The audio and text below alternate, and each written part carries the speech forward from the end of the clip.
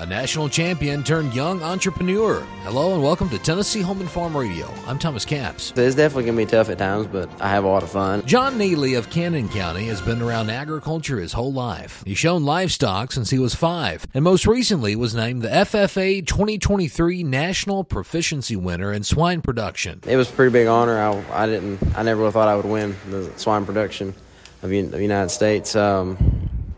It's definitely a big honor, and it was a lot. I've done a lot of work over the years helping my dad. Now the 20-year-old is venturing into the business side of agriculture, partnering with his father to continue Neely Livestock. I ship sheep and goats and hogs and everything, pretty much. I'm just now kind of starting out.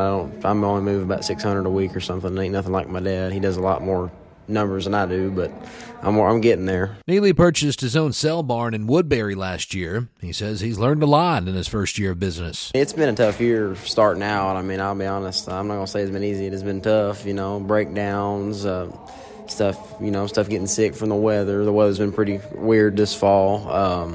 Definitely just trying to keep up with everything and keeping everything in line and trying to get the cell barn that I purchased back in August back together. That's been a huge challenge, just trying to manage all that. From showing livestock in his youth to winning national awards in FFA and now going into the livestock business, Neely is firmly rooted in the agriculture industry. I mean, I'm trying to be the next generation of swine production and buying and selling and keeping packers happy and supplied, because a lot of people ain't in it anymore. There's not many small packing houses anymore, and it's kind of sad to see, but I mean, if you can keep pushing it, maybe other people will get involved. Don't be afraid to take a chance, because it can pay off, and it may not pay off, but I'm working on it. I kind of just stepped off in it and took a chance, and it's been all right so far. I can't complain. For Tennessee Home and Farm Radio, I'm Thomas Capps. Thanks for listening, and have a great day.